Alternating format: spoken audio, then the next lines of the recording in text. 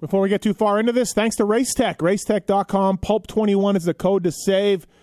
Show your bike some love. It'll show you love back. It's that simple. Get some suspension work done. Just get the oil change. Get new bushings. Get new seals, people. Come on, do something. They've got one-piece valves now for YZ and KX250Fs. They've got the motor work done that they've done for the Nuclear Blast Yamaha team.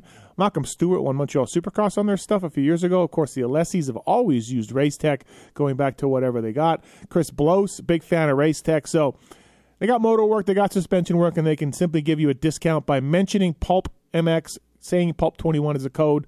Whatever it is, Racetech.com will have you dial. Go to their website and go see what your bike needs. And there's a lot of stuff on there. Even just spring it right. If you're heavy or fast, they can dial you in with the folks at Racetech. And Pulp21 will get you a discount, all right? Good. On to the show. A Pulp MX Network production. Welcome to the Fly Racing Steve Mathis Show, presented by Maxxis Tires, Renthal, Motorsport.com, and Kuba Links on RacerXOnline.com.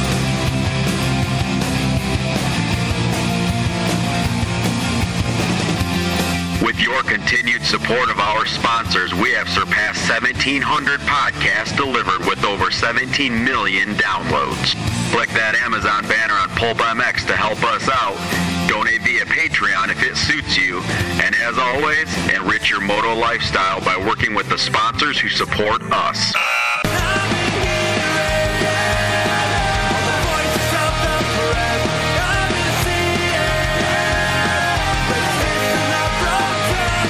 Original Moto Podcast, featuring legends of the past, stars of today, season previews and race reviews, introspection, opinion, facts, and laughs. Here's your host, Steve Mathis.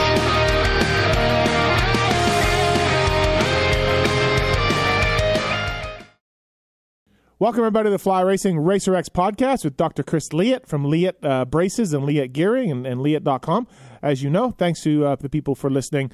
Really interesting guy, and I'm glad I did it this morning. It was really interesting to talk to him and get his opinions on a couple of things, and he doesn't hold back on some stuff either, as you will hear. So thanks for listening to these podcasts. I really enjoy doing them. I'm glad you people are liking them. Numbers are up.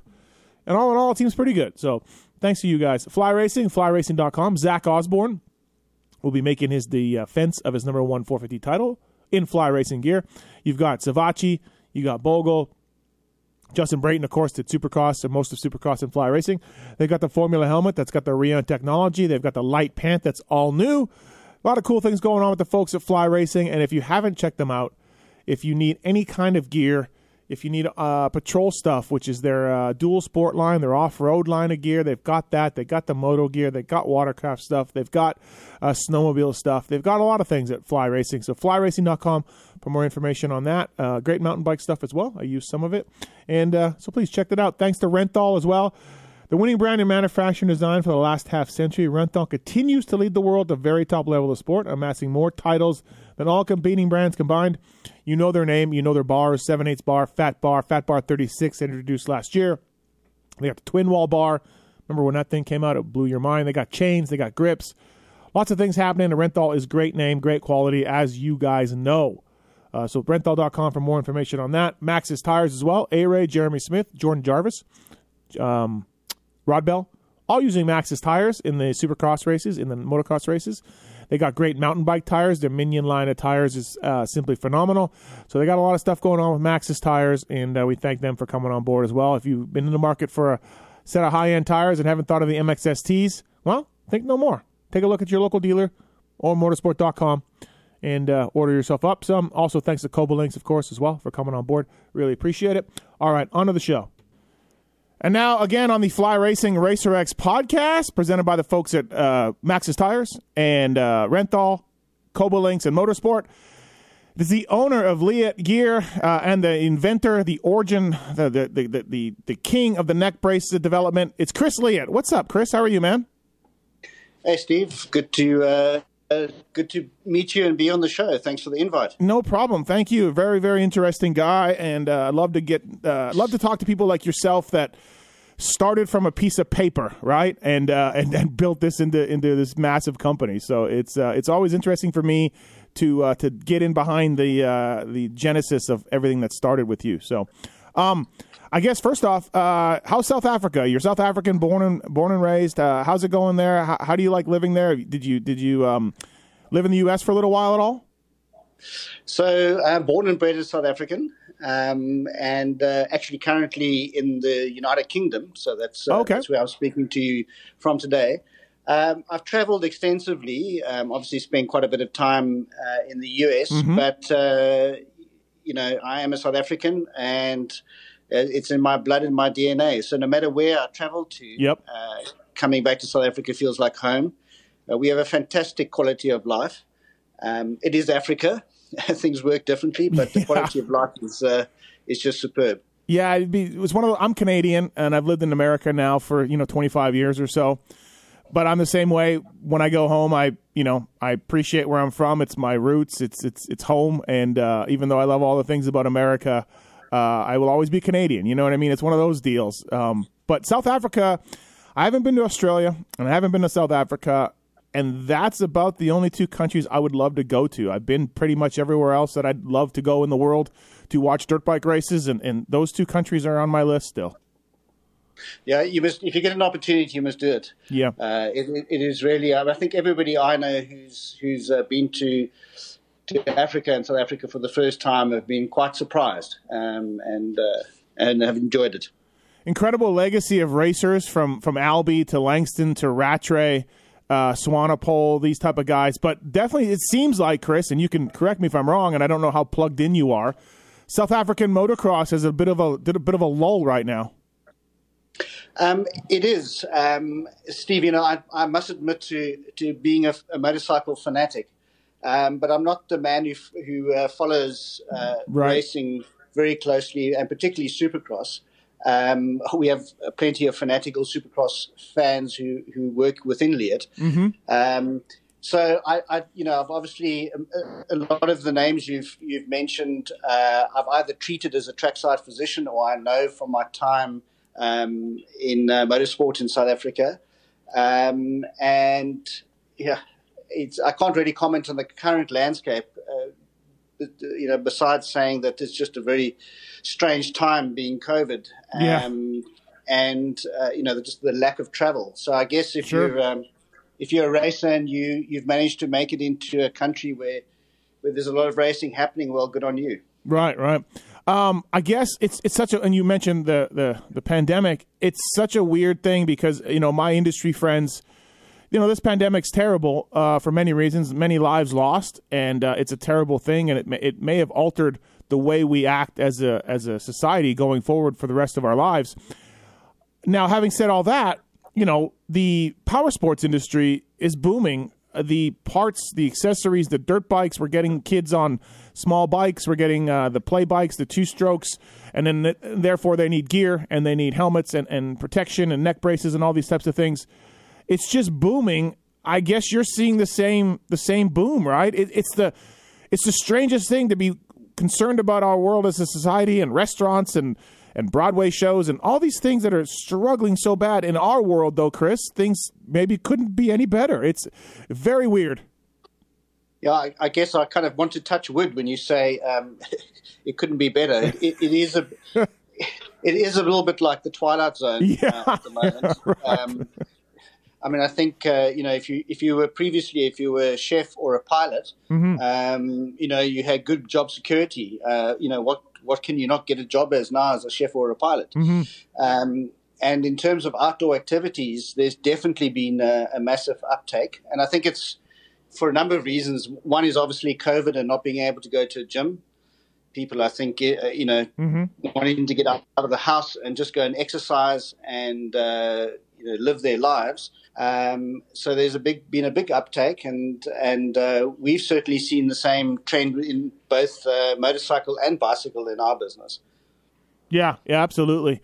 What I always wonder about Leatt, the company. Now, obviously, we're going to get into the neck brace, and we're going to get into the backstory and everything else. In a market that is really, really now more than ever controlled by the big distributors, Parts Unlimited, Tucker, Rocky, Western Power Sports, and they all have their big gear lines, Answer and Thor and Fly. and you have Fox, which is just an iconic brand. You're doing well with protection gear. You're doing well with the neck braces, and you jump, full into the deep end with a full line of gear. You have your Flex Lock boots, you have your goggles, you have the helmet, and of course you have the gear that the Moto Concepts guys run. That's got to be a difficult decision and a difficult play for you to decide to do that. What was that like for you, and how's it going, and why expand, against these giant distributors? What was the thought behind that? Well, Steve, I think that's a very interesting question, and both which there are sort of two different elements here. Mm-hmm.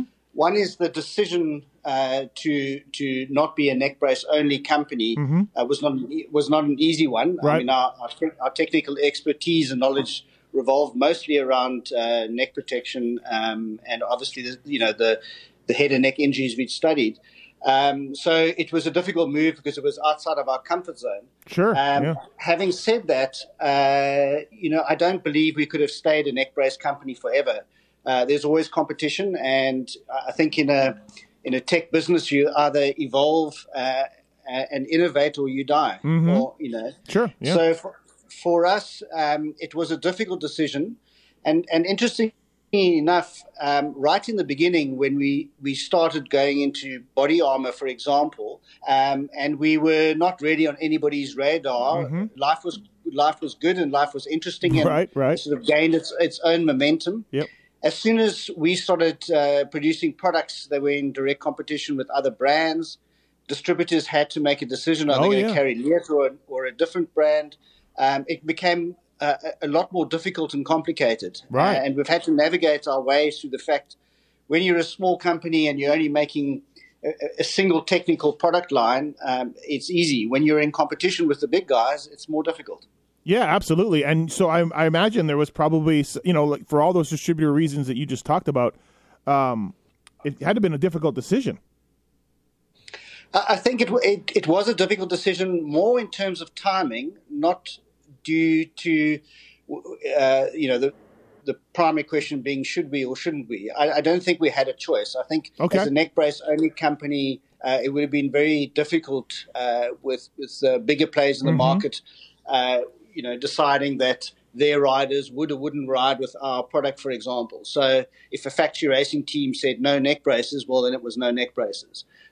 So for us to be able to control our own destiny, we had to have a bit more skin in the game, so to speak. Yeah. So how's it? Are you happy with the growth and the expansion and all of that? I mean, obviously, pandemic aside, we just talked about how it's going, gangbusters right now. But are you happy with everything else? Put it this way: when we have our management meetings and look at our financial results. In the beginning, I had lots of questions for our group CEO. Yep. And suggestions, comments. Now I'm sitting scratching my head saying, what can I really say? Right. Okay, good. Yeah.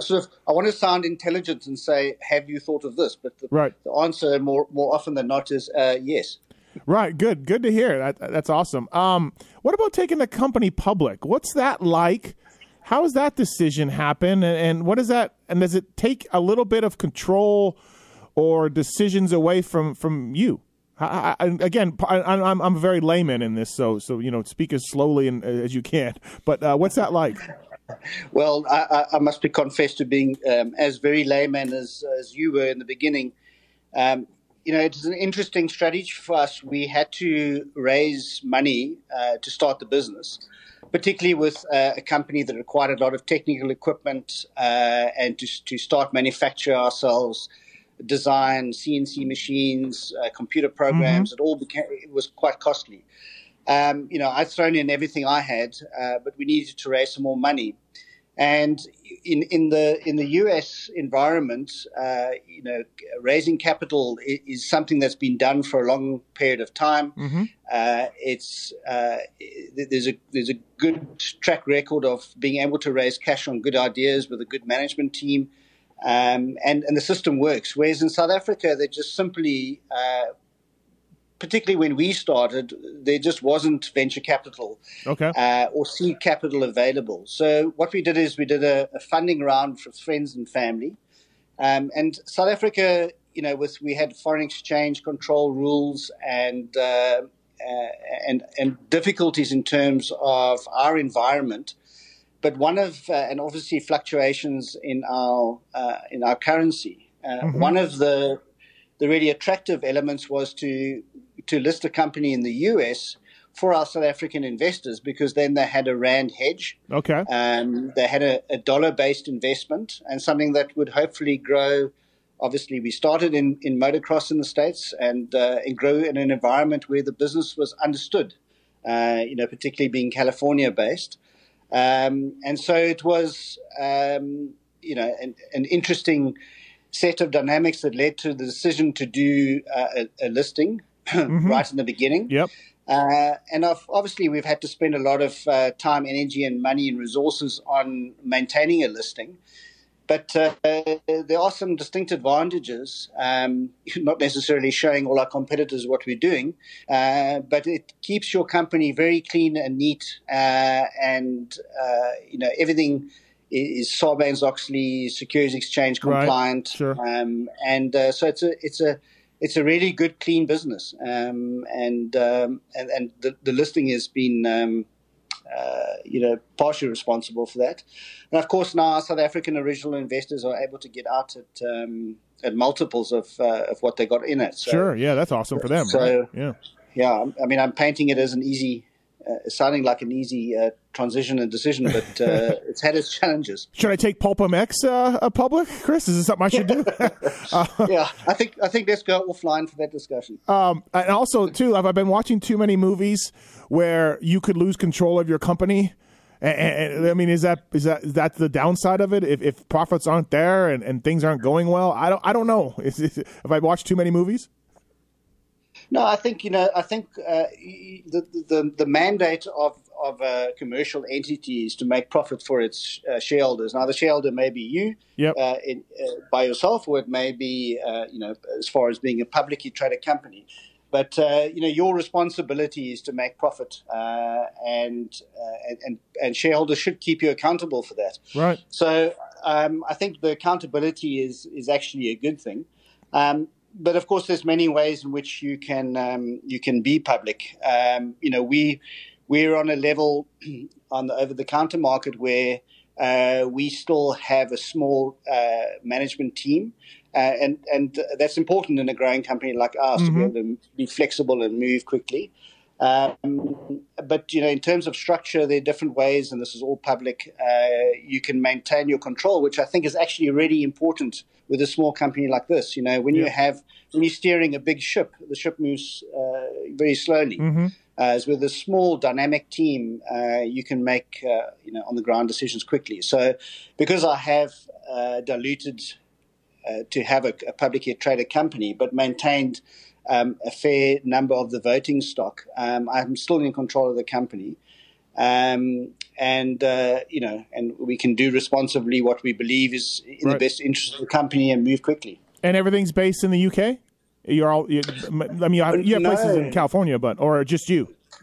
No. So this is just this is a trip that is we've just been here for a month. Oh, okay, all right.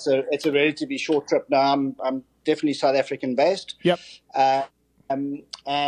So obviously we've got a presence in California, and we've got a presence throughout the world. We're definitely a South African company, which also has distinct advantages. Our management team, finance, design, all sits in South Africa, and given the rand, it gives us a competitive advantage. Of course, everybody's sitting and working at home, so we could actually be anywhere in the world. Yeah. Don't you feel like going forward, there's going to be office spaces that are going to be very, very vacant for many companies? I feel like this is a worldwide shift we're going to see, where companies are realizing, hey, we're just as productive, if not more. Our employees are happier. We can do things over Zoom, and I feel like this is going to be, we're not going to be the way we are all the way, but there's going to be a shift, I think. No, I can't see us going back to exactly the same way we operated before. I think that this pandemic has definitely changed the landscape. As you say, it's interesting to see how efficient people are working from home. I think we've got a very flat management structure in our business, and we look to productivity more than anything else. There's no sort of clock punching and things like that. So we have really a fantastic team, and they're also motivated that they're sort of output driven rather than clock watching. So the working from home thing has been a fairly easy and things are efficient. I think the biggest challenge, we have fairly young staff, a lot of staff in their sort of 30s, or late 20s and 30s, who have young children. And trying to set up a home office with somebody wanting daddy or mommy's attention, that's been quite a challenge for the staff. But, now that we've been in for over a year, they've kind of figured it out. Yeah, absolutely. Dr. Chris Leatt on the Fly Racing Racer X podcast. Also, too, the Leatt Re-Raceables. Thanks for supporting us in our little podcast venture we do. You guys are title sponsors on the Leatt Re-Raceables podcast, and it's going well. So please check that out, of course. And so thanks, everybody, for listening. Let's get into a time machine a little bit, Chris, and go back. So what part of South Africa are you from? And kind of talk us through a little bit about becoming a doctor and getting into moto. So I live in Cape Town, or actually a little town called Stellenbosch, just outside of Cape Town. So right on the tip, not geographic the tip, but we think of it as the tip of Africa. Yep. And I went to school in Cape Town, and that's where I've grown up. So when I finished school, I must admit I didn't really know what I wanted to do with my life. And during that time, there was still a war in Angola, just north of Southwest Africa, Namibia, where we had to go and do 2 years of national service. So, I got called up twice. The second call up, you kind of either go and study first, or you go and do your national service. So, there's a lot of chance and fate involved here. I just happened to be called up to the medics, so I did the kind of infantry training, and then I did what they call the operations medics training afterwards, which means you're in support of the infantry, and I ended up in various field hospitals as a result, and I absolutely fell in love with medicine. I just thought this was the coolest thing. Yep. And because I was at school, really didn't know what I wanted to do. I had to go back and then rewrite the final year of school to get the marks required to get into university. And luckily did well enough to get invited to the two big universities in Cape Town, and chose the University of Cape Town, which is my alma mater. It was on the news recently for having a big fire, and a number of buildings got damaged. But had a very enjoyable time in medicine. But I've always loved motorcycles, and at a young age, I guess I was 16 at the time, my parents had booked a trip to Disney World in the US. And my sister, myself, and my parents were going to go to Disney World. And I used to go to the racetrack and watch short circuit track racing, and absolutely loved it. Entered the mechanics race, and I thought this was the coolest thing ever. So I said to my parents, how do you feel about me not going to the States and you giving me my plane ticket so I can buy a motorcycle? Well, wow. My dad, who's a philosopher, thought about this question for a bit and said, well, I mean, kudos to him. He didn't say no straight away. He thought about it for a while and said, I tell you what, there's a spinal hospital. You go and work or volunteer there for a few weeks, and if you still want to ride motorcycles after seeing all those paralyzed people,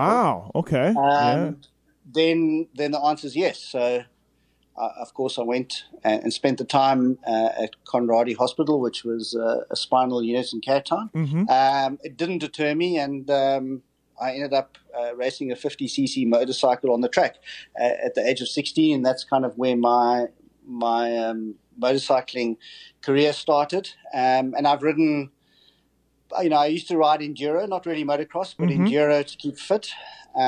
and I ride a lot of mountain bike, but my real passion was track racing. So I raced the short circuit, and then I raced Super Sport 600s. Oh, okay. Super bikes briefly, and then I won a regional championship on the Battle of the Twins on a BMW.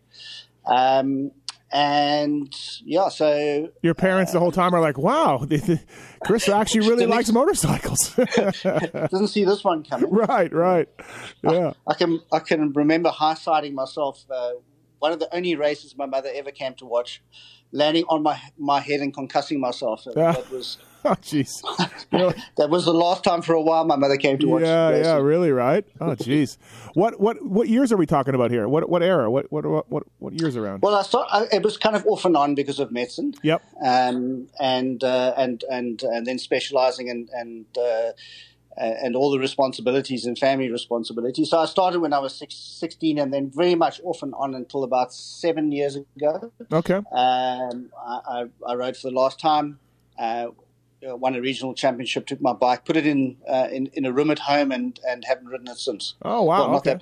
Not that one in particular. Right. Oh, interesting. So, and then you said you were like a physician at motocross races at some point? So, because of my interest in motorcycle racing and medicine, and I guess that's the sort of combination that led to my interest in neck protection. Mm-hmm. I assisted. Because of my interest. Obviously, I used to see trackside positions when I was racing, and a really great guy, John Bowden, not Bodner. Two Johns as trackside physicians that have entered my life. And yes, Dr. Bowden said to me, won't you come and help? And I was at the MXGP in Sun City, and subsequently I did an injury assessment study of all the injury data that was collected. We actually had quite a good data collection system in Motorsport South Africa. Okay. And we looked at all the injuries that were occurring over all the motorsporting disciplines, from motocross to street car racing, and sort of made some assessments about safety and track design, and implemented some changes that had a significant influence on injury rates. So, that was sort of part of the journey for me. Yeah, that's interesting. So, late at night, you made yourself a cocktail, or were you on the beach looking into the ocean, or were you staring at the moon? When did come up with this neck brace idea, which was, pretty radical for our sport, pretty radical for motorsports when it came out? Like, where did that happen? Who was what was the genesis behind that? So for me, I was at that time riding a bit of enduro, but I was also specializing, so I didn't really have time to race. And I was post-call, so very tired, but I promised to take my son to watch some racing. Okay. And I was part of quite a large enduro racing community in the Western Cape, which is the region in which we live. And I went to this racetrack, and I was actually watching the racing at a refuel stop near a parking lot. And one of the riders came down a hill and said somebody who was known to me, Alan Selby, had fallen off and was not looking in great shape. So the paramedic asked, he knew I was a doctor, obviously, and he said, would you come up and help me? So the paramedic, myself, and my young son, who was 4 years old at the time, and who'd ridden his first little Pee-wee 50 2 weeks before that, went up to find Alan, and I suspected he'd gone over the handlebars and fractured his neck. And unfortunately, he wasn't breathing, no pulse when we found him. We had all the right equipment. We spent a long time and went through all the resuscitation protocols a few times to try and save his life. But I suspected he'd passed away from a neck injury. And, it was hugely sad. He had young children at the time. Oh, yeah.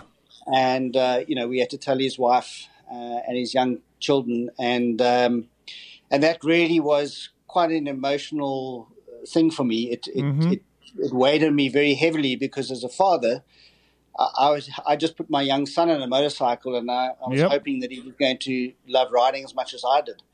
And then I thought to myself, I actually can't do this. I can't watch this happen to my son. So I had to, come up with a solution. And I thought the solution would be just to go and find some form of neck protection. And the only thing out there was a foam collar, which we've subsequently shown is in certain circumstances can be worse for your neck than not wearing anything at all, because of the fulcrum effect.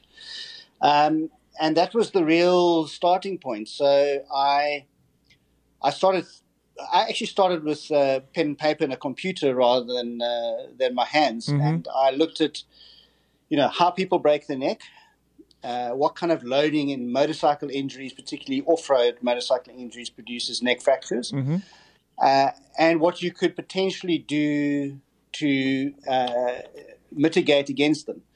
And I came up with this alternative load path theory. I then produce some models, because obviously having a product, and this is quite topical, having a product that you can prove is safe and actually does have an influence on neck injuries, if it's not usable, well, then it's no good. Right. It's either adopted by a large number of people, or it's not really going to influence neck injuries. And then subsequently we had to find a way to actually test it, because today if you design a new helmet, you can take your helmet and send it off to ECE or Snell or DOT and have it tested. But of course, back then there was no way to test, or no defined way to test a neck brace, so that had to be developed at the same time. I was going to say, does this end up with you trying to tell one of your buddies to go over the handlebars? No, I have seen it demonstrated by standing on your head, but I haven't done that. Yeah. No, we had to. We did two things sort of side by side. The one thing was a physical testing using an ATD dummy, an anthropomorphic test dummy, your typical Harvard 3 crash test dummy. Yep. And then we also used a simulation tool called Life Modeler, which was a mathematical model where you could set up the model within the computer and test what you were seeing physically, and then maybe alter the loading dynamics. So, it was better for repeatability, and maybe enabled you to test in ways you couldn't do with a physical model. And it was kind of at that point in time where I've got a phone call from somebody at BMW in Germany who said he'd heard we were working on the neck brace, a chap by the name of Andreas Geisinger, and would I like to come and bring a few of the samples with, and they would test it in their lab. Of course, there was a fantastic offer. Yeah. So I went to Munich and we did the testing, and that, unbeknownst to me, had a few people who had submitted ideas. And because we'd done so much computer modeling, I could almost predict, with a large degree of certainty what the results were, and they were kind enough to share all the results with me. And the only one that really produced any real beneficial result was our device. And that led to a collaboration between BMW and KTM, because at the time in the Dakar, they were losing at least one rider, and often two per year. And I'm talking about the professional riders in the Dakar, from broken necks. And after we introduced the neck brace into the Dakar, there wasn't a single neck injury for a long time. And then the only neck injuries that occurred are the people who weren't wearing a neck brace. So 90% of the field was braced, and when a rider who was unbraced fell off and broke their neck.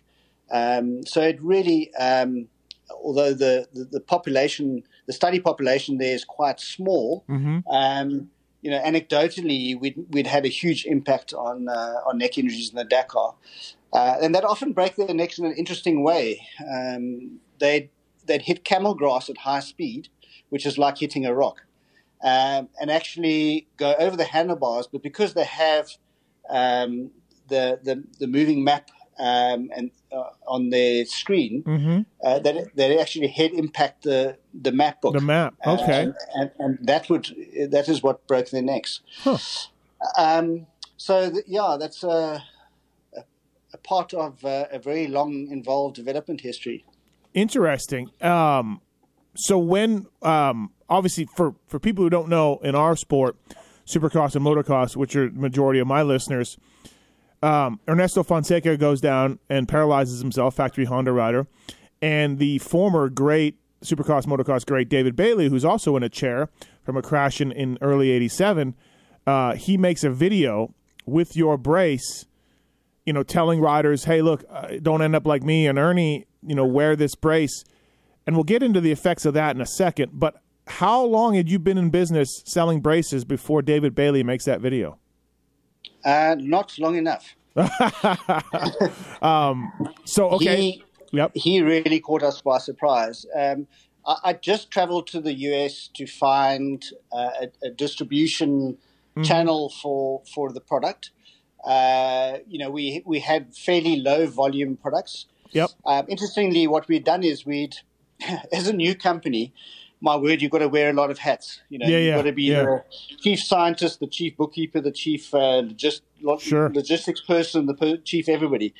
And so when we started the business, we were trying to manufacture the product in South Africa, and we managed to get reasonable quality and reasonable volume out of South Africa, but we very soon discovered that this was 2014 era, that we weren't going to cut this, trying to develop a company and a new concept and test it and do all the things we need to do, as well as learn how to manufacture. Mm-hmm. So we actually shut down our operation just as orders were climbing, and we moved the whole operation to China.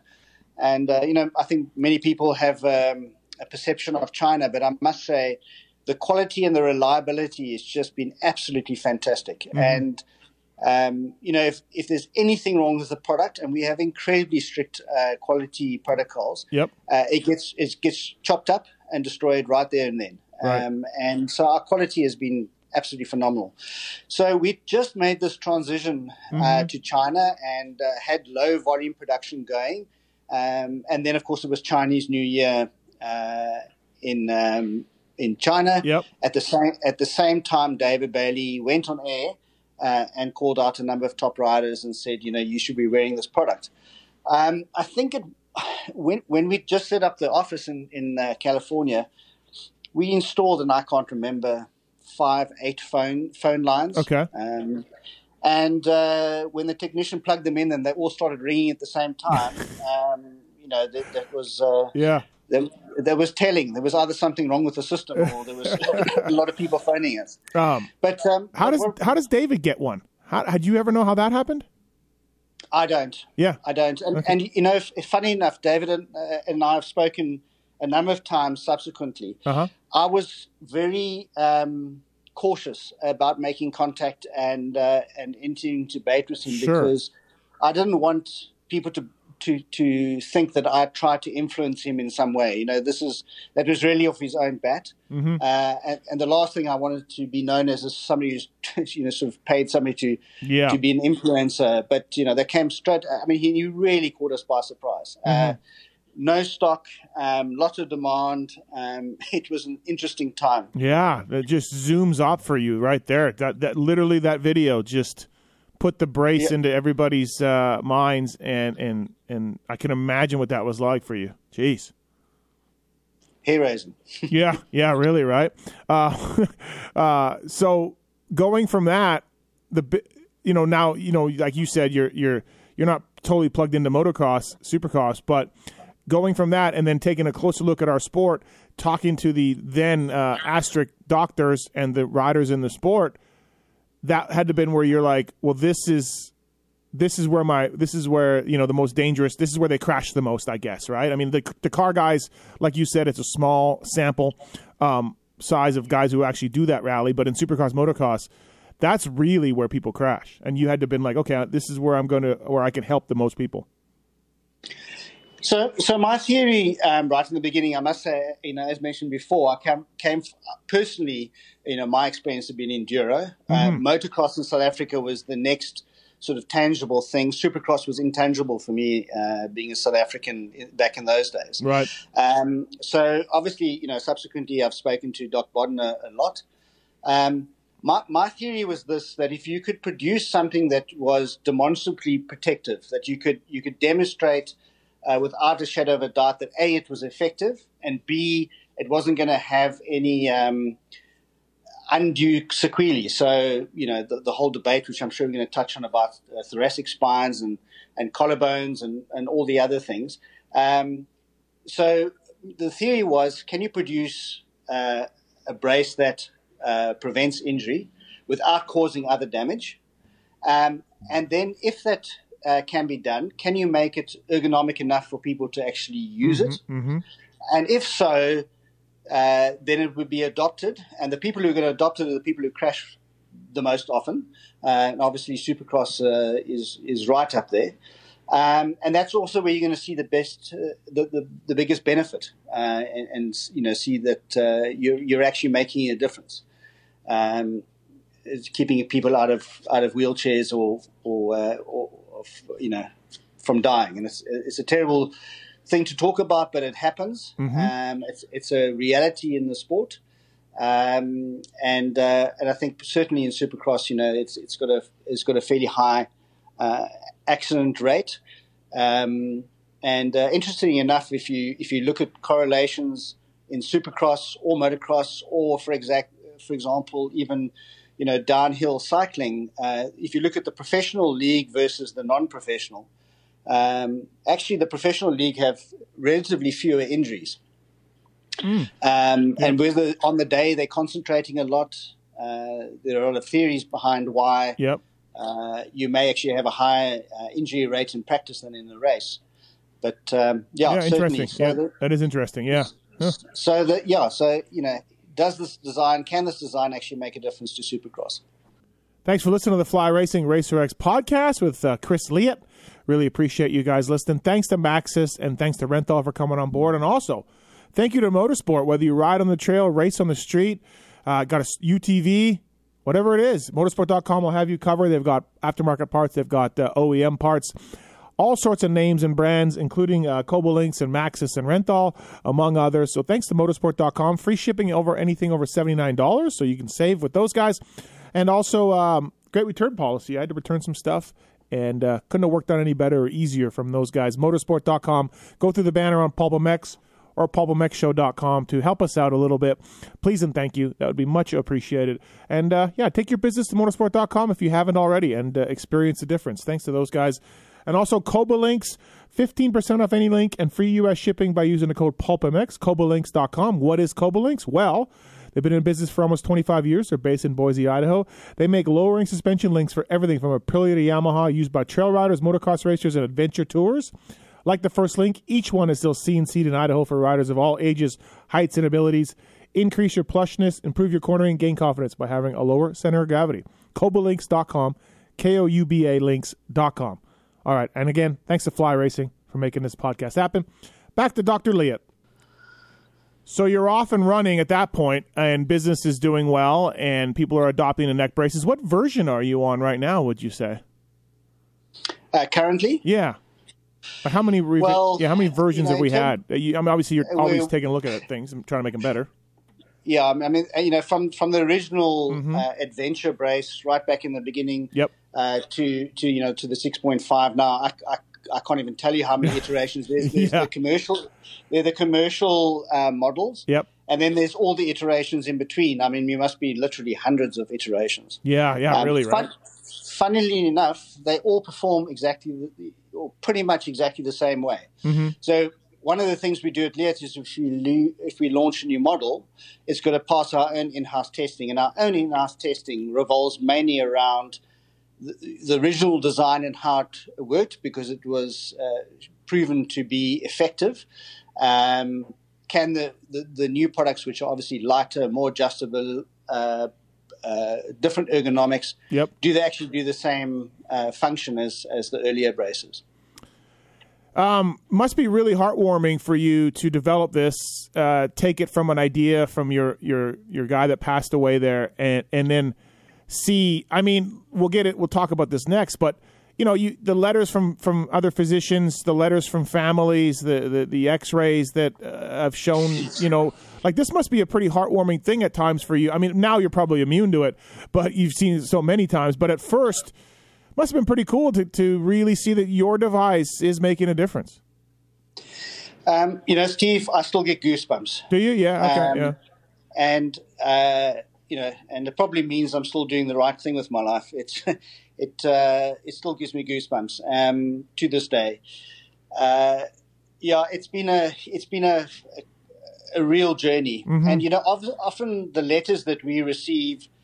We have something called an injury database at Leatt. So if somebody has a significant injury or an accident, so an accident without an injury or a significant injury with an accident, either where they were wearing the brace or not wearing the brace, we try and collect as much data as possible. And what we do is we take that data and we try and reconstruct the accident, not necessarily in a full accident reconstruction, mm-hmm. but we take a damaged brace, for example. Yeah. And we take a sampler brace of exactly the same model and size, and we try and impart the same kind of load to the brace that causes the damage. So if brace is damaged in an atypical way, we try and load the brace to understand what kind of force went through it. And some of these accidents, that there's definitely been an injury prevented because the loading was so significant.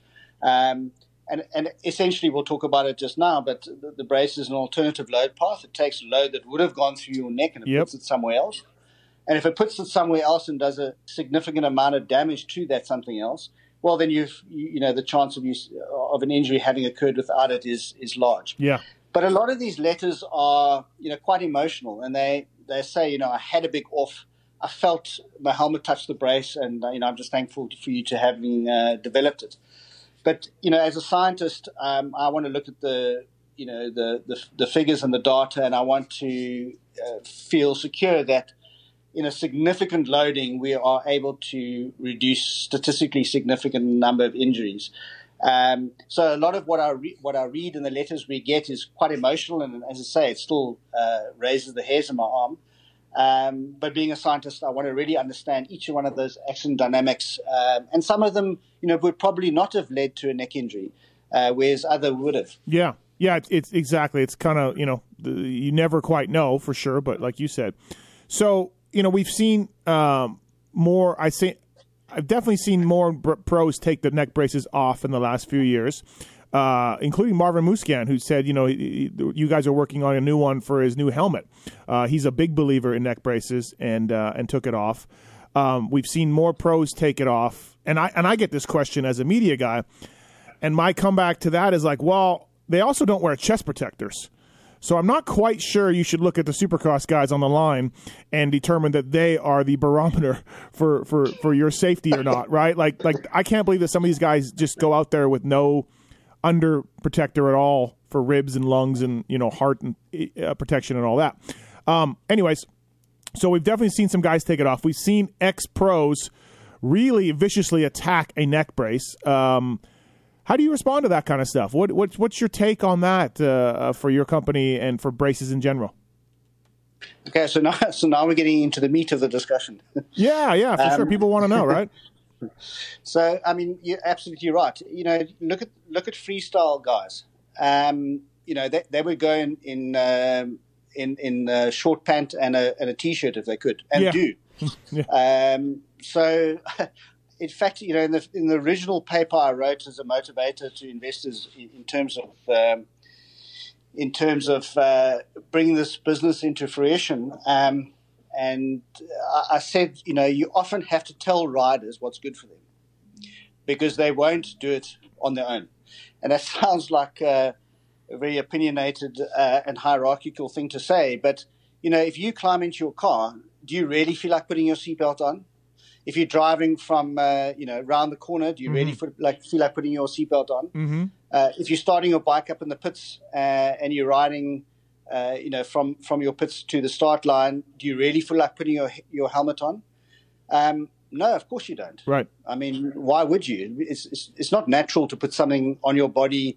You're adding weight, you're adding extra gear, you're putting goggles on, you're decreasing your peripheral vision potentially. Why would you put it on?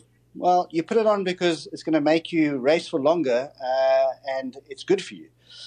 Same for seatbelts. So, I think there are a few elements to this discussion. Really, the one is, can you wear a neck brace and win? And then the second one is, does it actually protect you? And thirdly, all the critics that are making commentary on the neck brace, let's unpack those comments and where they come from, and what effect it has on the industry and on riders, both on their riding as well as their safety. So if you can bear with me a little bit, I'm just going to sort of give you my opinion on this quite topical question. Why are people taking braces off? So first of all, if you look at the history of neck braces, and I'm not just categorizing Leatt. There are other manufacturers out there that produce neck braces. Obviously, we track the riders who perform well or who are sponsored by Leatt, Marvin being one of them, for example. We've won 15 AMA Supercross titles, 11 AMA motocross titles, and 8 world motocross titles. So it's quite difficult to argue that you can't ride in a neck brace and win. Right. Because the facts speak for themselves. The answer is yes, you can. Will you feel a neck brace when you're riding? For sure. Just the same way you feel a seatbelt when you climb into a car or put a helmet on. If you didn't feel it, it wouldn't do much good for you. So I think the question is, can you ride with a neck brace on? The answer is a categorical yes, because the facts speak for themselves. I mean, that's a lot of world titles wearing a neck brace. So I think the second part to the question really is, if you wear a neck brace, what does it do to you? I mean, you're putting extra weight on yourself. You're now riding with something that you weren't riding with before, which no doubt, like everybody else, you have to adapt to. And just another interesting study in terms of your own physiology whilst riding with a neck brace. There was a study, and I'm just going to refer to a very few studies because I believe that, if you make a comment, it's best to back it up in fact. There's an Asia Pacific Congress on Sport Technology in 2013 where two gentlemen, Garasa and Patron, a lady, did a study called On-Track Measurements of Neck Movements and Muscular Activity During Motocross Sessions with and without a Neck Brace. So what they looked at is the range of movement of the head on the neck during motocross, as well as they did myelography. In other words, they took sensors and looked at the muscle activation in the neck whilst riding. So this gives you an idea of your range of movement while riding with and without a neck brace, and how much muscle activation there is with and without a neck brace. And the reason for the study is, does it change your peripheral vision or your vision while you're riding? This is the sort of design rationale. And the second one was, are you going to get fatigued because you now have something else to contend with around your body? And interestingly enough, what it showed was, and I'm just going to read an excerpt from the studies, the fact that the neck brace did not reduce rotational range of motion is a positive result because the pilot's field of view is not modified, which is a safety requirement. According to the evidence of fatigue effect, the brace is useful not only to protect the pilot during accidents, but also supporting device during riding sections.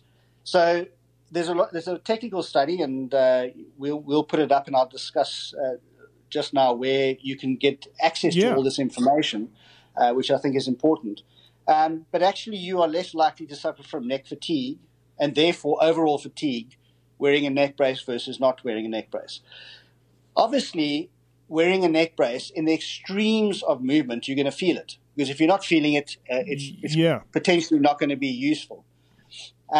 So we've looked at all the titles that have been won with the neck brace, and we've looked at that, in fact, overall, you're less likely to be fatigued wearing a neck brace than no neck brace, which is maybe surprising to a few people. Yep.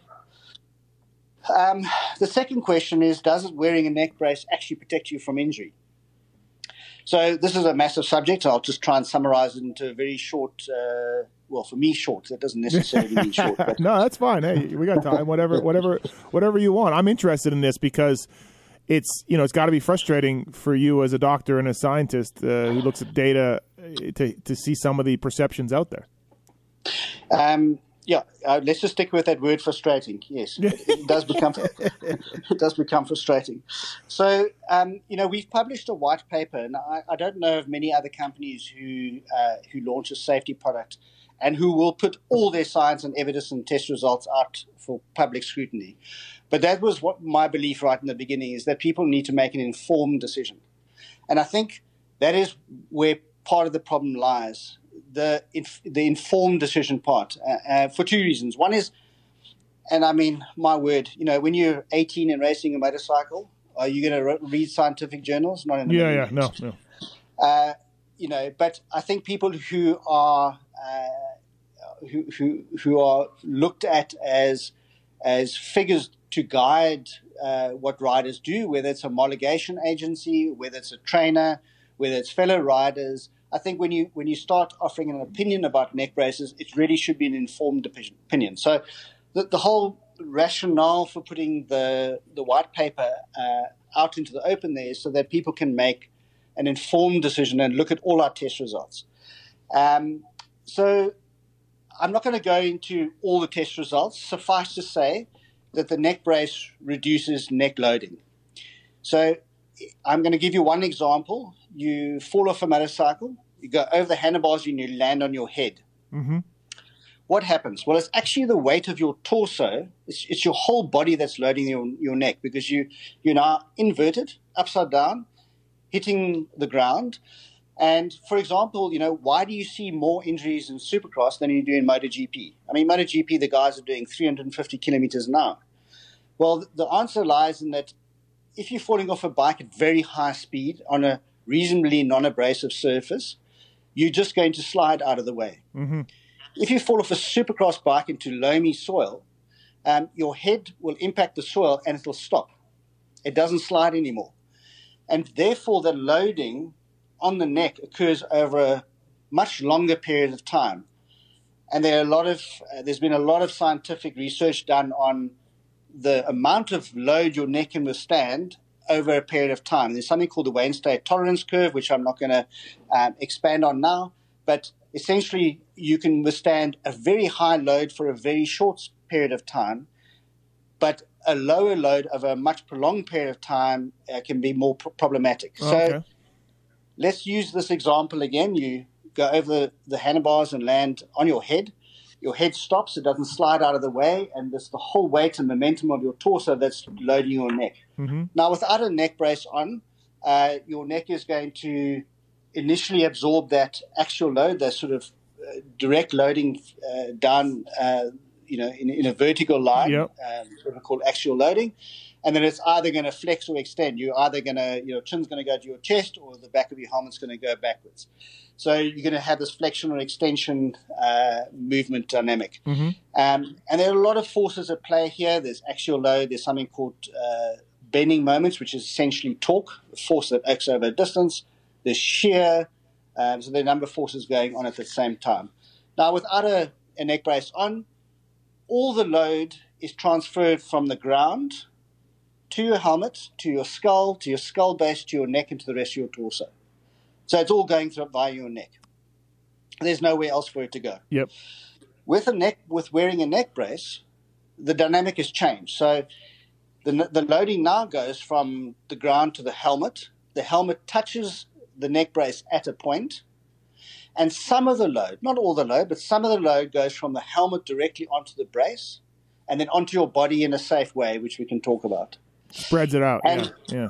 And so if you remove 20% of the force from the scenario, but that 20% of the force is low enough to bring you under what we call the injury thresholds. So all these forces I've mentioned have a threshold at which they're going to produce an injury. So, for example, axial loading, it's about 4,500 newtons of force, which is about 450 kilograms.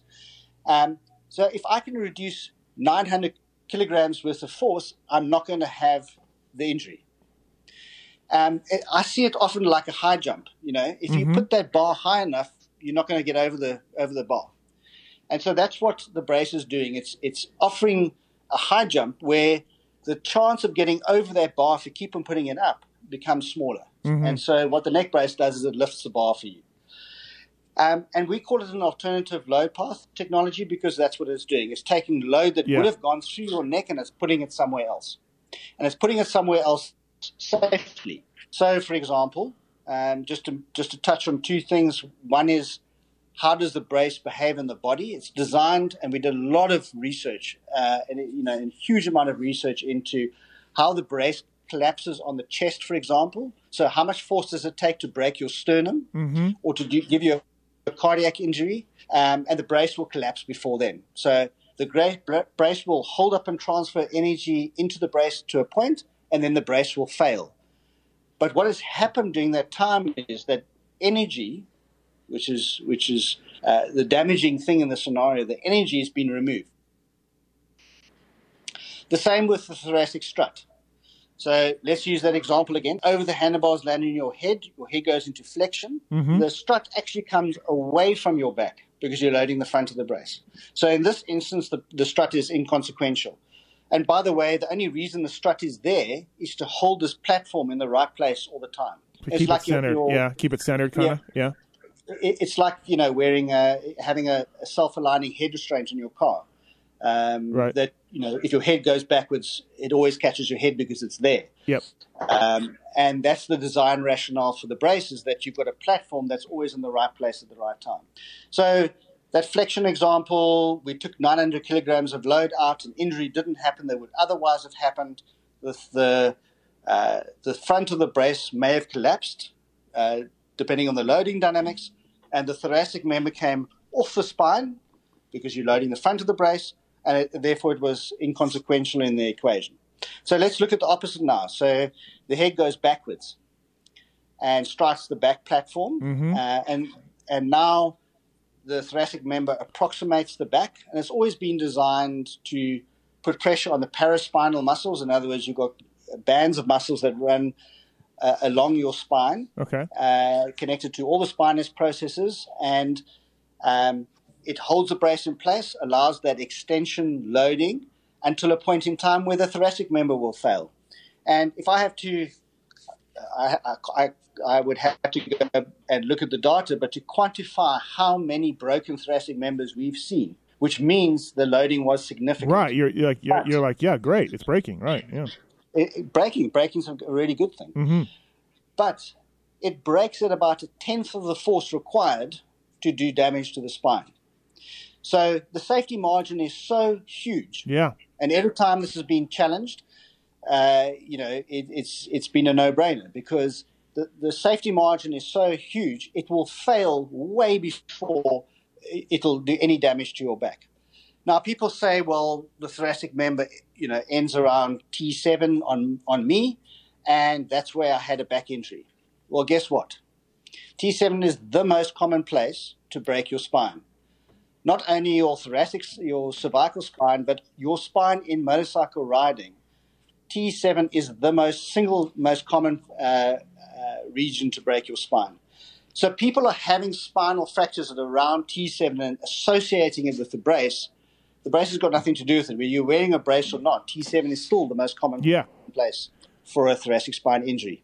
And it's because in the thoracic spine, it's like a stick that's curved. You've got a kyphoscolordosis, as we called it. You've got this curved spine, having a bent stick, and you keep on applying pressures to the end. There's a spot, it's going to snap in the middle. Right. And that's exactly what happens to the spine. So just one other thing to touch on in terms of this example where your head goes backwards and impacts the brace. There's some very interesting evidence now, and I'm actually busy with a doctoral study on it, is that we believe that the neck brace is also going to reduce brain injuries. Your head hits the ground and decelerates very suddenly. Right. You then get this head whip, and I just want to make mention of the James Marshall accident, but you get this head whip where the head moves backwards very fast. So it decelerates, accelerates again, and there's already brain recoil as it accelerates again, and then stops against something. It either stops against your back, or whether you're wearing a neck brace, it stops much earlier on the top of the neck brace. And because that head whip is shorter, the acceleration is much less, the secondary deceleration is less. And without getting into all the technical detail in terms of loading dynamics over time, by wearing a crash helmet, it's already changing the dynamics on the brain. The impact is much less, but occurs over a longer period of time. And so we believe there's good evidence that will show in time that the neck brace actually reduces brain injuries as well. So, then we looked at other studies. So the Leatt paper, white paper I've just talked about, is our research. We certainly went out and collaborated with BMW and other academic institutions to do the testing and to develop models to help us do the testing. But then there was a study done in Sweden called the Unistra study, and they used something called a FEM model. So once again, without getting too technical, it's a finite element analysis model of the brain, the head, and with an imported neck brace. So what does all that mean? When we test in a lab, we set up a test and we can swing something 10 times or we can drop something 10 times. And because of environmental factors and because it's a physical test and we're testing something that may be slightly misaligned or the temperature may be different on the day, the drop height may be a millimeter out, the test results will always be within a range, an acceptable range, hopefully. And that's the scientists, one of the things we look at is, are we testing within an acceptable range? The way around that is to create a model, a computer model or simulation that is very close to what actually happens in the real world. So in this study, they have what they call a finite element analysis head model, and that has been validated. In other words, they've looked at their results against the kind of physical testing we've done, cadaver drop tests, where they actually take human heads and drop them, and all sorts of other studies that led to the development of this validated model. So we know that with a high degree of certainty, that when we look at a certain dynamic with or without a safety device, that the results we're getting are pretty accurate, and if they all fall within an acceptable range statistically. So when we say with confidence a neck brace in the FEM model had this effect on neck injuries, we're fairly confident about it. So physical testing that Leatt has conducted, this FEM model, which is basically worldwide collaboration on building a head model using this finite element analysis, which is essentially little blocks put together given different conditions as they're joined together. And then when you stress them, you're stressing the way those two blocks are behaving against one another inside a computer model. And it allows you to actually model something as significant as the brain, the meninges, the spinal fluid, the bridging veins, it's that good. Yeah, it is that precise and accurate. And once again, these studies are peer reviewed. So if you think Supercross is competitive, you should see the academic environment. Yeah, really right. You stick your neck out and say, this is what my study showed. You're going to have a lot of people saying, well, it was flawed for the following 100 reasons. Right. The academics are ruthless, and it's both unpleasant and very humbling. but is what makes science. It's needed, right? It's needed because it keeps you, honest and on track.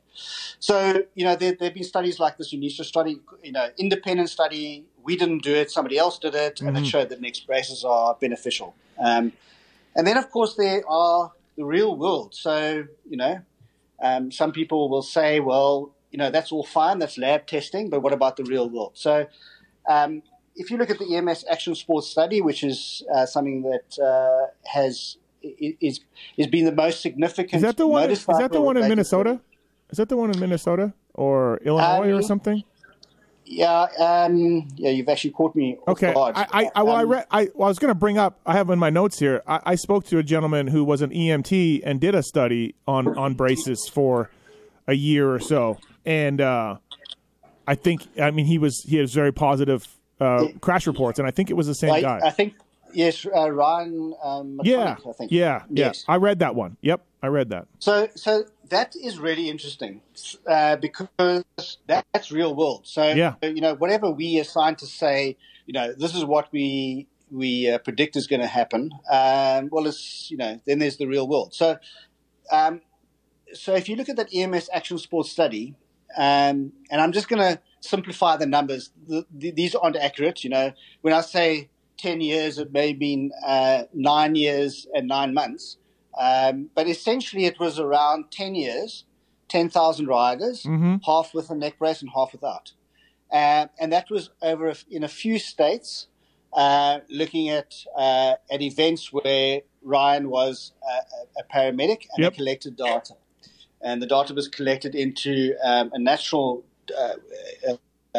database tool and then flagged for the motocross injuries and outcomes. And it produced really interesting numbers. And what was interesting to me is that I knew the brace was beneficial in terms of preventing neck injuries and more than likely going to be beneficial in terms of preventing death. And I'd always thought that our neck brace design, where it shielded the collarbone, would probably have an effect on collarbones. And by the way, our dummy that we test with in the lab also has a collarbone and ribs. And then they showed the numbers. And, this is a large study. This is not a small study. This is a statistically significantly large enough study to draw conclusions from. And just a quick synopsis of the numbers are that critical cervical spine injury is 89% more likely without a neck brace. So critical being a fracture or paralysis. Non-critical cervical spine injury is 75% more likely without a brace. And death is 69% more likely to occur due to a cervical spine injury without a neck brace. Collarbone injuries are 45% more likely to occur without a neck brace. So, interesting. we know people can ride with it because of all those championships won. Produces less fatigue. Our science is studying this topic for a long time has said it's good for you, but here in the real world, the numbers are actually better than we thought they would be.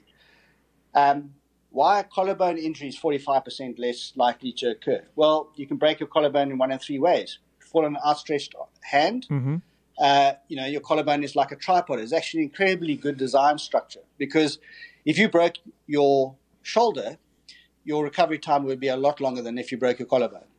So, I was thinking the other way. I was thinking, why does the collarbone break all the time? But you're saying it actually is a design to prevent the shoulder from going. It's a very elegant design. It's it's a crumple zone. Crumple zone. It's somewhat irritating for motorcyclists and supercross riders, but it's better to break your collarbone than break something else. Yes, very easy. So the force actually goes up your arm and through your shoulder and fractures your collarbone. So in that instance, if I fell off the motorcycle and I put my right hand out and fell on my right hand, I'd expect to have a right collarbone injury. Same with falling directly on your shoulder. If I fall directly on the shoulder, and once again the crumple zone, your collarbone fractures. If I fall on my right-hand side, I'm expecting to have a right-hand collarbone injury. And then we heard all these stories about people who fall off and break the collarbones wearing the neck brace. And, gosh, I'm so irritated that I broke my collarbone, but I guess at least it saved my neck. Well, actually, if the collarbone was to break as a result of the neck brace, it would be on the other side. Because if you fall on your right, your head is going left. Right, yeah, your head's moving right. Yeah, left. Yeah, Yep. So you would expect to see the collarbone fracture on the left, not the right. So often you put pay to that very quickly. You say, well, which side did you fall on? Which side did you break your collarbone? Mm-hmm. And it's often the same side. Well, then the brace had nothing to do with it. If, however, the helmet rim without a neck brace was to strike your collarbone, as in that example, you fall on your right-hand side, your helmet is pushed to the left, and the helmet rim strikes your collarbone, it's normally a down-going fracture as opposed to an up-going fracture on the other side. And that's why we see 45% reduction in collarbones, which I must say we thought, we didn't think that helmet rim strikes to the collarbone were producing that many collarbone injuries. Right. But that's actually what's happening, is the collarbone injuries are happening. Now, let's forget about preventing a catastrophic neck injury, life or career-limiting injury. If you break your collarbone, it's not so good for your season. Right. Because you're either going to miss a race or two races, or, have it plated and have extended rehabilitation or a non-fusion, and, it can be a disaster. Fortunately, it often isn't. But, one reason to wear a neck brace, and I'm not saying just ours, any neck brace, is to prevent injuries. And that gives the athlete who wants to win, winning a race is great, but winning a championship is better. So if you can prevent yourself going out from a collarbone injuries and you've got 45% more likely to break a collarbone without a neck brace, well, that's a good reason to wear a neck brace, amongst the not sustaining a neck injury. But just to put those numbers in perspective, let me just read them out again. 89% more likely to end up with a critical cervical spine injury without a neck brace. 75% more likely of a non-critical cervical spine injury. 69% more likely to die from a cervical spine injury. And 45% more likely to break a collarbone without a neck brace. So to put that into perspective, we used the analogy earlier of putting a seatbelt on or a helmet on, or those things that you do kind of every day. So what does that do to your risk of death?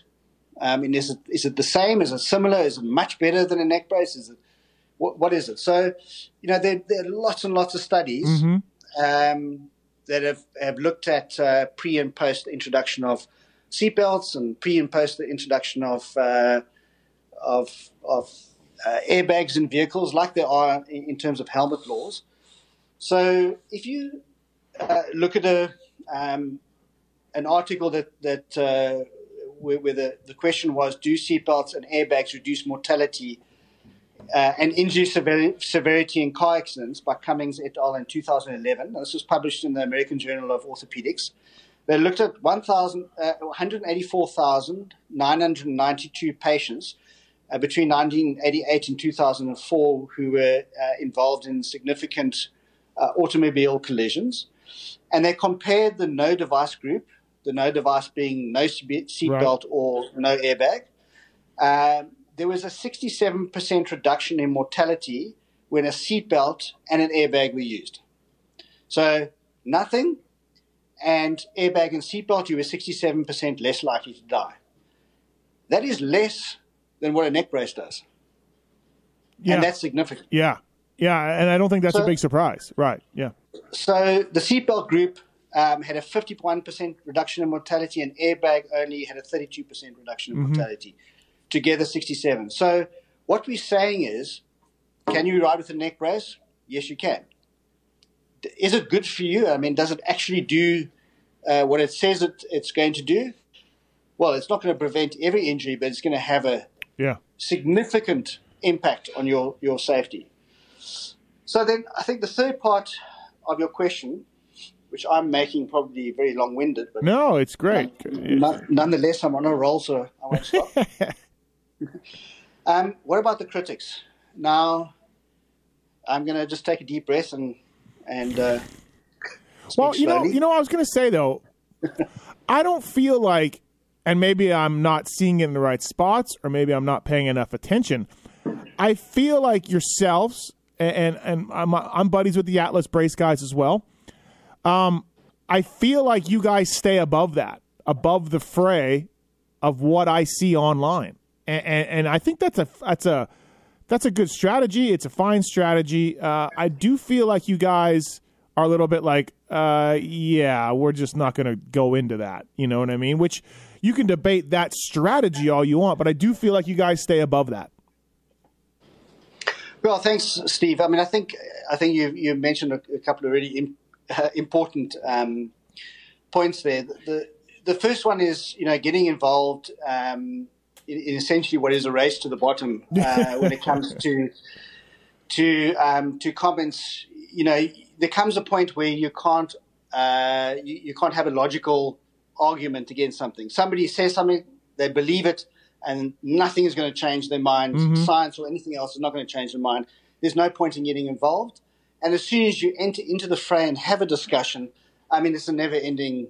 That's a never-ending discussion. It'll just go on. And when you wake up in the morning, the 50 comments are now 150 comments, and there's a whole lot of other dynamics that hadn't occurred to anybody else before, but they're all in the mix as well. Mm-hmm. So I think we've tried that strategy before, where we've tried to go onto forums and answer questions as just a non-starter. I mean, you just can't do it. So I think that's a non-starter. But people have opinions, and it's not my character to criticize other people's opinions or the status quo. In fact, if I wasn't critical of the status quo, the brace wouldn't have existed. So, true. If somebody had to ask me what I am in essence, I guess I'm an innovator. I like to look at a situation and make my own conclusions, and if they're different to other people's, is to do the research and prove whether or not that solution is a valid one. So, I think there's sort of two types of messages that are going out there, and unfortunately, the one is sometimes louder than the other. So, at times and on different forums, the one voice is a lot louder, and it kind of drowns out everything else. And what I'm talking about is fact-based science versus emotional and speculative opinion. So I'm going to mention one individual, or maybe two, and I do this with trepidation. I don't really like to criticize, as I mentioned, other people's opinion. However, I think when you make fact-based comments, or that you believe are fact-based, but they're actually pseudoscience, they're not real science, and people listen to you, and that has an effect on their safety and their well-being, then you need to be challenged. And I think we all know what's happening there. There are a handful of trainers in the US that are being very vocal about how people ride and the way they should be riding, yes, and how detrimental a neck brace is for their riding, and why they shouldn't be wearing a neck brace. Now, we know, given all the championships that I've mentioned before, let's just summarize: 15 AMA Supercross titles, 11 AMA's motocross titles, 8 World Motocross titles, and those are Leatt brace wearing championships. That's not Atlas or Alpine Stars or anybody else. Yep. So the list is more significant. You can win championships with a neck brace on.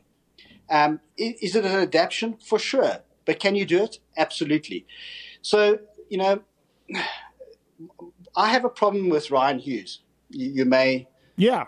Well, I didn't mention him by name, but yeah, absolutely. Well, honestly, I mean, he's lately gone at me on social media also, because he was talking about how Marvin he can't do anything with his braces on. And I'm like, but he's won so many races with neck brace on, and Ryan Villapoto wore a neck brace, a wrist brace, knee braces, and was one of the greatest riders of all time. And I just, I can't. I like Rhino. I feel like he's just losing it a little bit, and you know, you'll choose your words more carefully. But I'm just like, come on, dude, stop it. You know. But anyways, yeah. Well, I mean, I'm going to sort of offer my opinion on Mr. Hughes slowly and carefully, because you know he does have a big following. I don't want to disrespect him. I mean, he was a great rider, and we all look up to great riders. But because he was a great rider, I believe that he has a responsibility to other people. And some of the comments that he's making, I believe, and it's quite easy to actually back up what I'm saying, is he's going to affect other people's lives to the detriment. Why? Because we know that neck braces, we've just been through, you know, real world examples and lab studies and independent studies. Neck braces have a significant impact on death, neurosurgical procedures, morbidity, what we call pain and suffering. They have a significant impact. Forget about, you know, winning a career, winning a title in the year. If you break your collarbone or break your neck, you're out. So you won a race or two, and you don't win a championship because you can't finish the race. So part of your strategy, I mean, it's like putting a tire on a motorcycle that's got no tread. You know, it may be lighter, but it's not going to be good at the end of the race. You're not going to win. You've got no traction. So I'm really concerned that particularly young, vulnerable people, and when I say vulnerable, I mean vulnerable because they're young and they're listening to a great rider say, don't wear a neck brace, that he's actually going to be the cause of ruined lives and probably deaths.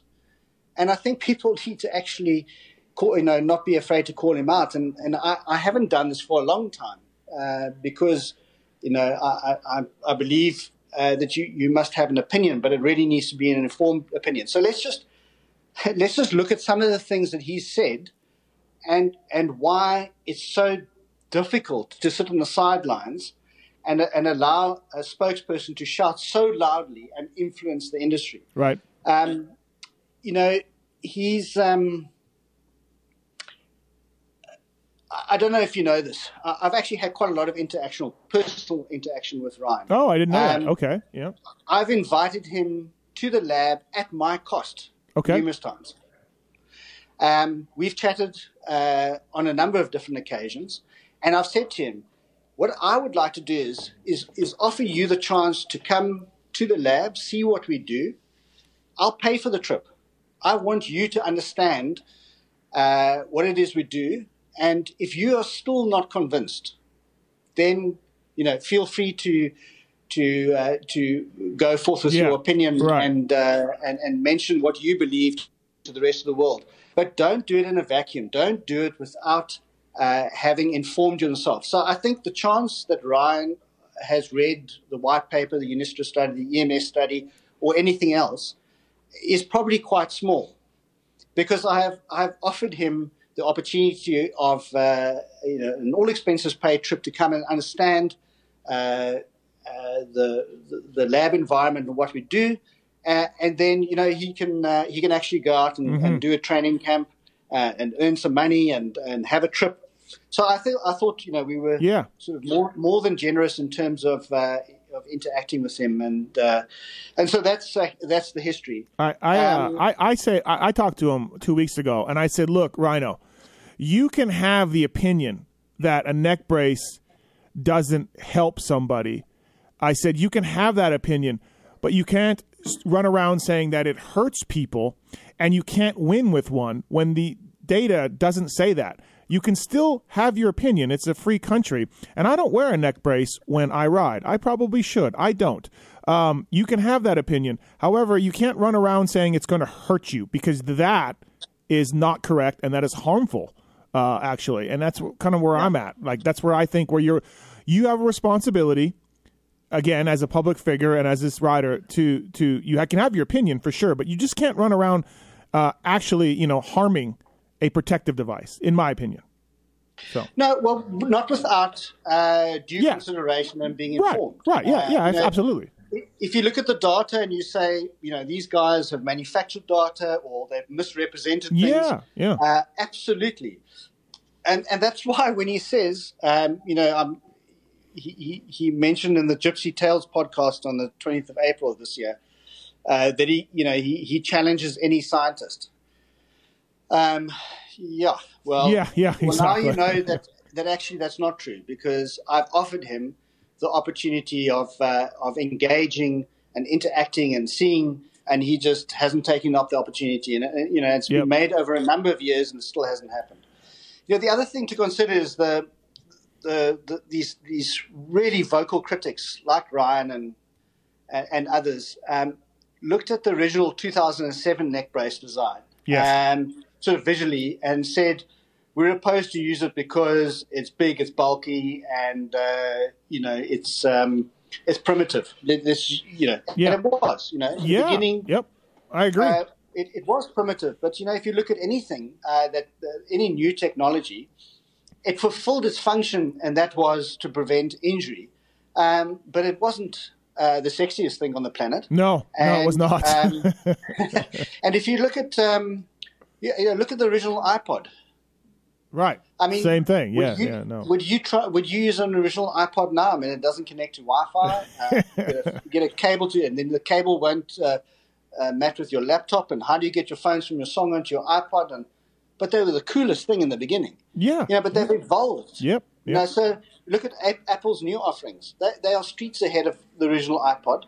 It's a continuum. It was the beginning of. So to look at a 2007 brace and say, well, neck braces don't work, that's not fair. Yeah, I agree. I like Ryan. Again, I've had a good relationship with him, but he's on to knee braces lately, and I kind of like, hey man, you need to be a bit more responsible with your takes. You can have your opinions, but you need to be a bit more responsible. But I think that ship has sailed. Yeah, absolutely. I mean, this is the problem I had with. So just to go back to this Gypsy Tale podcast in April of this year. I mean, he says, I've watched it a few times, and I've sat there and I've written down what he said, because I take this, take what he says seriously, and if he's saying something that I should be thinking about or addressing, I want to do that. But he says he claims that he applies logical thinking. But to me, what he's doing is the opposite. He makes statements without being able to back them up, and that's called pseudoscience. It sounds like science, but it isn't really science. Right. He challenges brace companies and scientists. This is what he says, and presumably he's referring to me, that he challenges all of us to a debate. Well, we now know that actually that's not true, because he won't enter into a debate with me. I have really tried. Right. His answer to injury prevention is not to crash. I mean, that is essentially the synopsis of his argument. I don't feel really. I didn't listen, but I feel like that's an insane. No, you should really listen to it. Okay. It's his solution to preventing injuries is just not to crash. Yeah. Which, I mean, it's fantastic. If you don't crash, you don't get injured. Rhino crashed quite a bit when he was pro. I was around as a mechanic when Rhino was pro. So I'll get to that because he told me that he'd broken 27 bones in his career. So, and that's without any protection. No knee braces, no neck brace. And by his own numbers, and I'm going to quote Ryan again, he says, the chance of crashing are 100 to 1 with no brace and 10 to 1 with a brace. So does that mean if he'd worn a neck brace and knee braces, he would have had 270 broken bones in his career? Yes. You see what I'm saying? Yes. I mean, you can't always take somebody literally. Yeah, but yes. But come on, Ryan. I mean, really. Yeah, I'd love to host it on the Pulp MX show. You can call in, and Rhino can call in. But I'm with you. I just it's irresponsible to me to do what he's doing. It really is. And you can have your opinion. I'm cool with that because I certainly have a lot of opinions myself on racing. But you've got to keep some facts and open minded. But Chris, also, it's 2021, and we got vaccines people running around, and the COVID thing has caused a massive, debate on both sides. And the president that just left here in the USA didn't seem to, really believe science and data and facts. And that's where we're at in 2021. It's incredible where if you put yourself up on a Facebook, you can be an expert, quote unquote, even though you have no real education on anything, Absolutely. I mean, I think it is just, it's staggering, actually. And to try and get your head around the fact that non-fact sometimes is more important than fact. Yeah. And we're not talking about, what color to paint something. We're talking about, does this, in fact, prevent you from dying? When the bulk of data says to you, well, yes, it does, perhaps that's the pertinent argument. I don't want to get into, there was just last week an ex-professional rider got injured. There's in the last few years, there are lists of injured riders, who, we're looking at the numbers in the EMS study and its data on a spreadsheet, and you're less likely to be injured. The other side of that story is all the guys who have been injured, and it's not like they're one or two. There have been a number of people who've been injured, from Jane Stewart and Ryan Dungey to the injuries that have occurred, just last week. Yeah. It's very sad, and not all of these injuries are preventable, but the vast majority are. So go ahead. No, in your testing, in your data, has there ever been an experience or an angle a rider could crash at, or a speed a rider could crash at, or anything that the neck brace would cause death? No. Right. Okay. Categorically no. Right. So, one of the things that is also out there is my buddy Chad Reed said that the doctor told him that Andrew McFarlane, his friend in Australia, died because of a neck brace, and Chad took it off. And I was trying to ask Chad about that a little bit, and it was an emotional time. It was a few months after he had passed away, and I'm like, how? Did it break and a piece of plastic went into his neck? I couldn't understand that, and certainly that's something that's floating out there also. But you've seen no reason in any data and any testing that could happen. No, right. And if we did, we'd have to either issue a big safety warning or pull the neck brace. Yeah, absolutely. And the one thing that has kept us honest in the business is that any product that we develop, we will put on our children, and that's a sobering fact. I'm going to put this piece of safety equipment on because I believe it's going to mitigate injury. But what about that really unusual accident that produces an unusual type of loading dynamic? Could that kill my child? It's a very sobering thought, is that we're putting these safety products on our children. And if there's a product I won't put on my child, who I love to bits, it's not going on the market. Yeah. Simple as that. No, it's got to be frustrating for you to. And like I said, I feel like you guys stay above it. I feel like the Atlas guys stay above it. Here's the product we sell. Here's some data. Here's some testing. Judge for yourself. But you guys could almost be a little more aggressive. But then again, like you said, it's a race to the bottom. So maybe not. Yeah, maybe not. maybe that's a bad idea, actually, now that I think about it. Fly Racing Racer X podcast with Dr. Chris Leatt, presented by the folks at Maxxis Tires, Renthal bars and sprockets and chains, Coba Links, and motorsport.com. Well, that's really, really good stuff, Chris, for you. I can tell you're passionate. I can tell you believe in the product, and you have stuff behind you to back up what you said. Obviously it's been a successful company, and seems like it'll continue on that way. Couple more things for you. If you got time, you good? I'm good. Okay. I'm good. What's a product that you guys have developed outside of neck braces that you've seen a lot of growth in, that you're very proud of, that you've gotten really good reviews from, so on and so forth? Is there a product that stands out outside of the neck braces that has been very successful for you? Well, I think most, we've had just in the last 6 to 12 months, our helmets are really starting to do well for us. I think the standout product recently for us have been our boots. The Flex Lock, we're just absolutely amazed. It's difficult to maintain supply. It's really been an extremely good product for us, and the reviews are incredible. And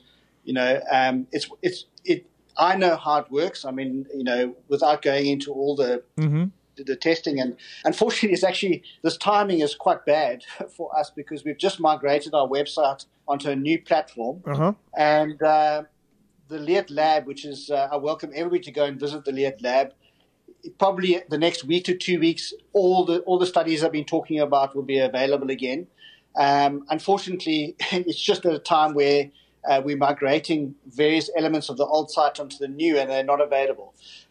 So, the Leatt Lab page will show everything you need to know about all our products, from helmets, turbines to our boot technology to our C-frame single-sided hinge technology, allow you to grip the bike and still ride. Obviously, neck braces. Currently, under Science of Thrill, there is a Q&A thing on neck braces. So that's a really good place to go to for information. All of the products, I've talked about recently, our helmets, which have our sort of turbine technology in them, which is an innovation. Our boots, which there's also a white paper on. We talk about the one-way Velcro and how comfortable the boot is. But actually, you are way less likely to break your ankle or your leg wearing one of our boots. We tested them with landmine test devices. We've loaded dummy legs with our boot on versus all the other boots in the market, and it really does incredibly well. All that science and technology will be on the website. So helmets recently, the launch of the boots really was absolutely fantastic.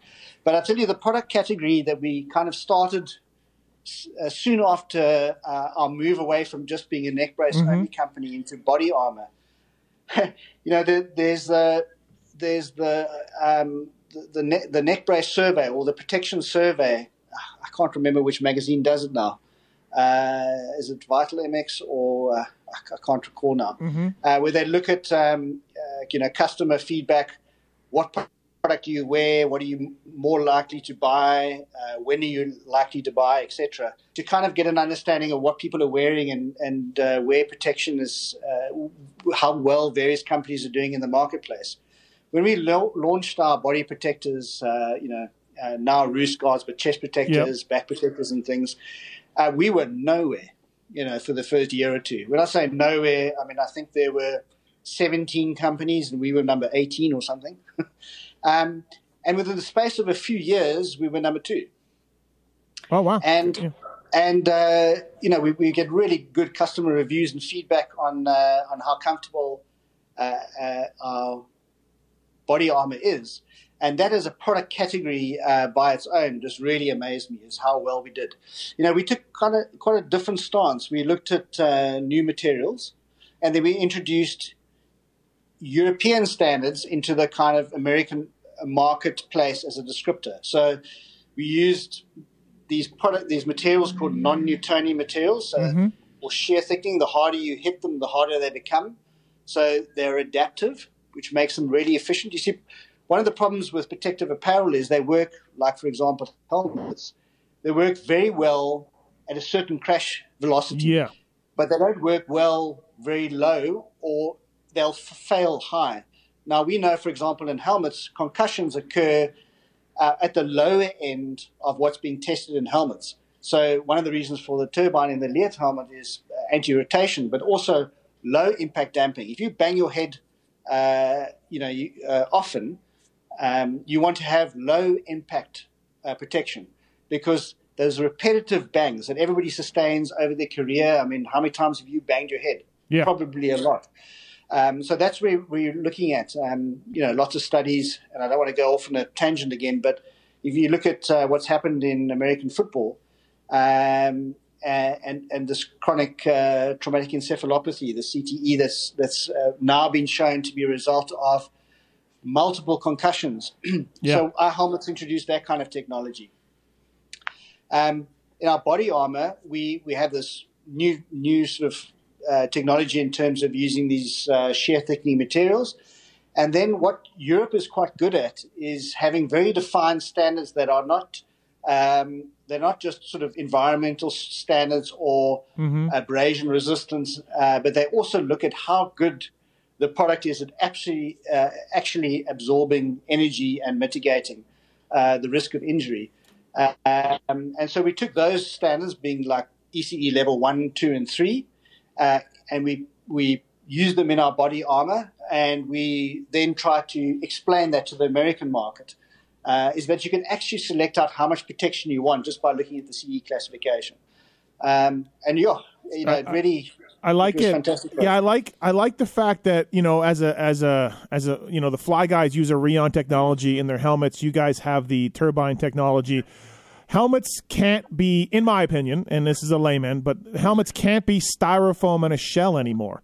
We're smarter than that. Can't. We're smarter than that. I feel like, and everyone's racing to do something good, but it's a competitive market, and there's good reasons to be doing it, and it's working. I think that's really awesome. Helmets have gotten a lot better. They really have, and there's a new proposed standard by the FIM in Europe that is extremely difficult to meet. Yeah. It really is a very, very tough standard, and I think a lot of manufacturers are going to battle. Yeah, I think we're over the Snell drop test now, right? Yes, we're far beyond that. I believe. Yes, so, absolutely. Yeah, absolutely.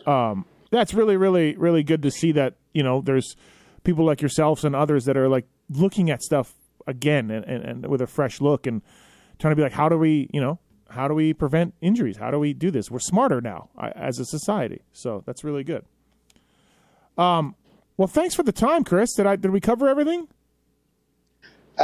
If we haven't, Steve, we can always loop back and do this again. We can. I thoroughly enjoyed the chat. I like your interviewing style. I like your questions. You've obviously, you're well informed and you ask all the right questions. So I've enjoyed this process, and there's an opportunity to come back. I'd love to. Yeah, absolutely. Let's try to do that. Let's do the Rhino Dr. Chris Leatt debate. Yeah.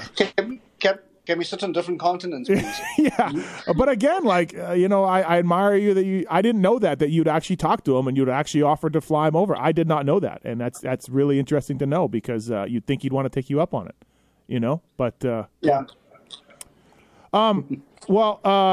Thanks again for the support for the Leatt Re-Raceables podcast that we do, myself and Jason Wygant. Really appreciate the Leatt stepping up for that.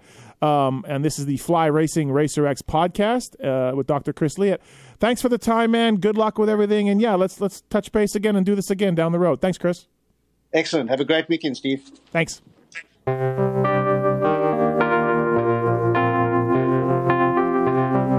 Thanks for listening to the Fly Racing Steve Mathis Show.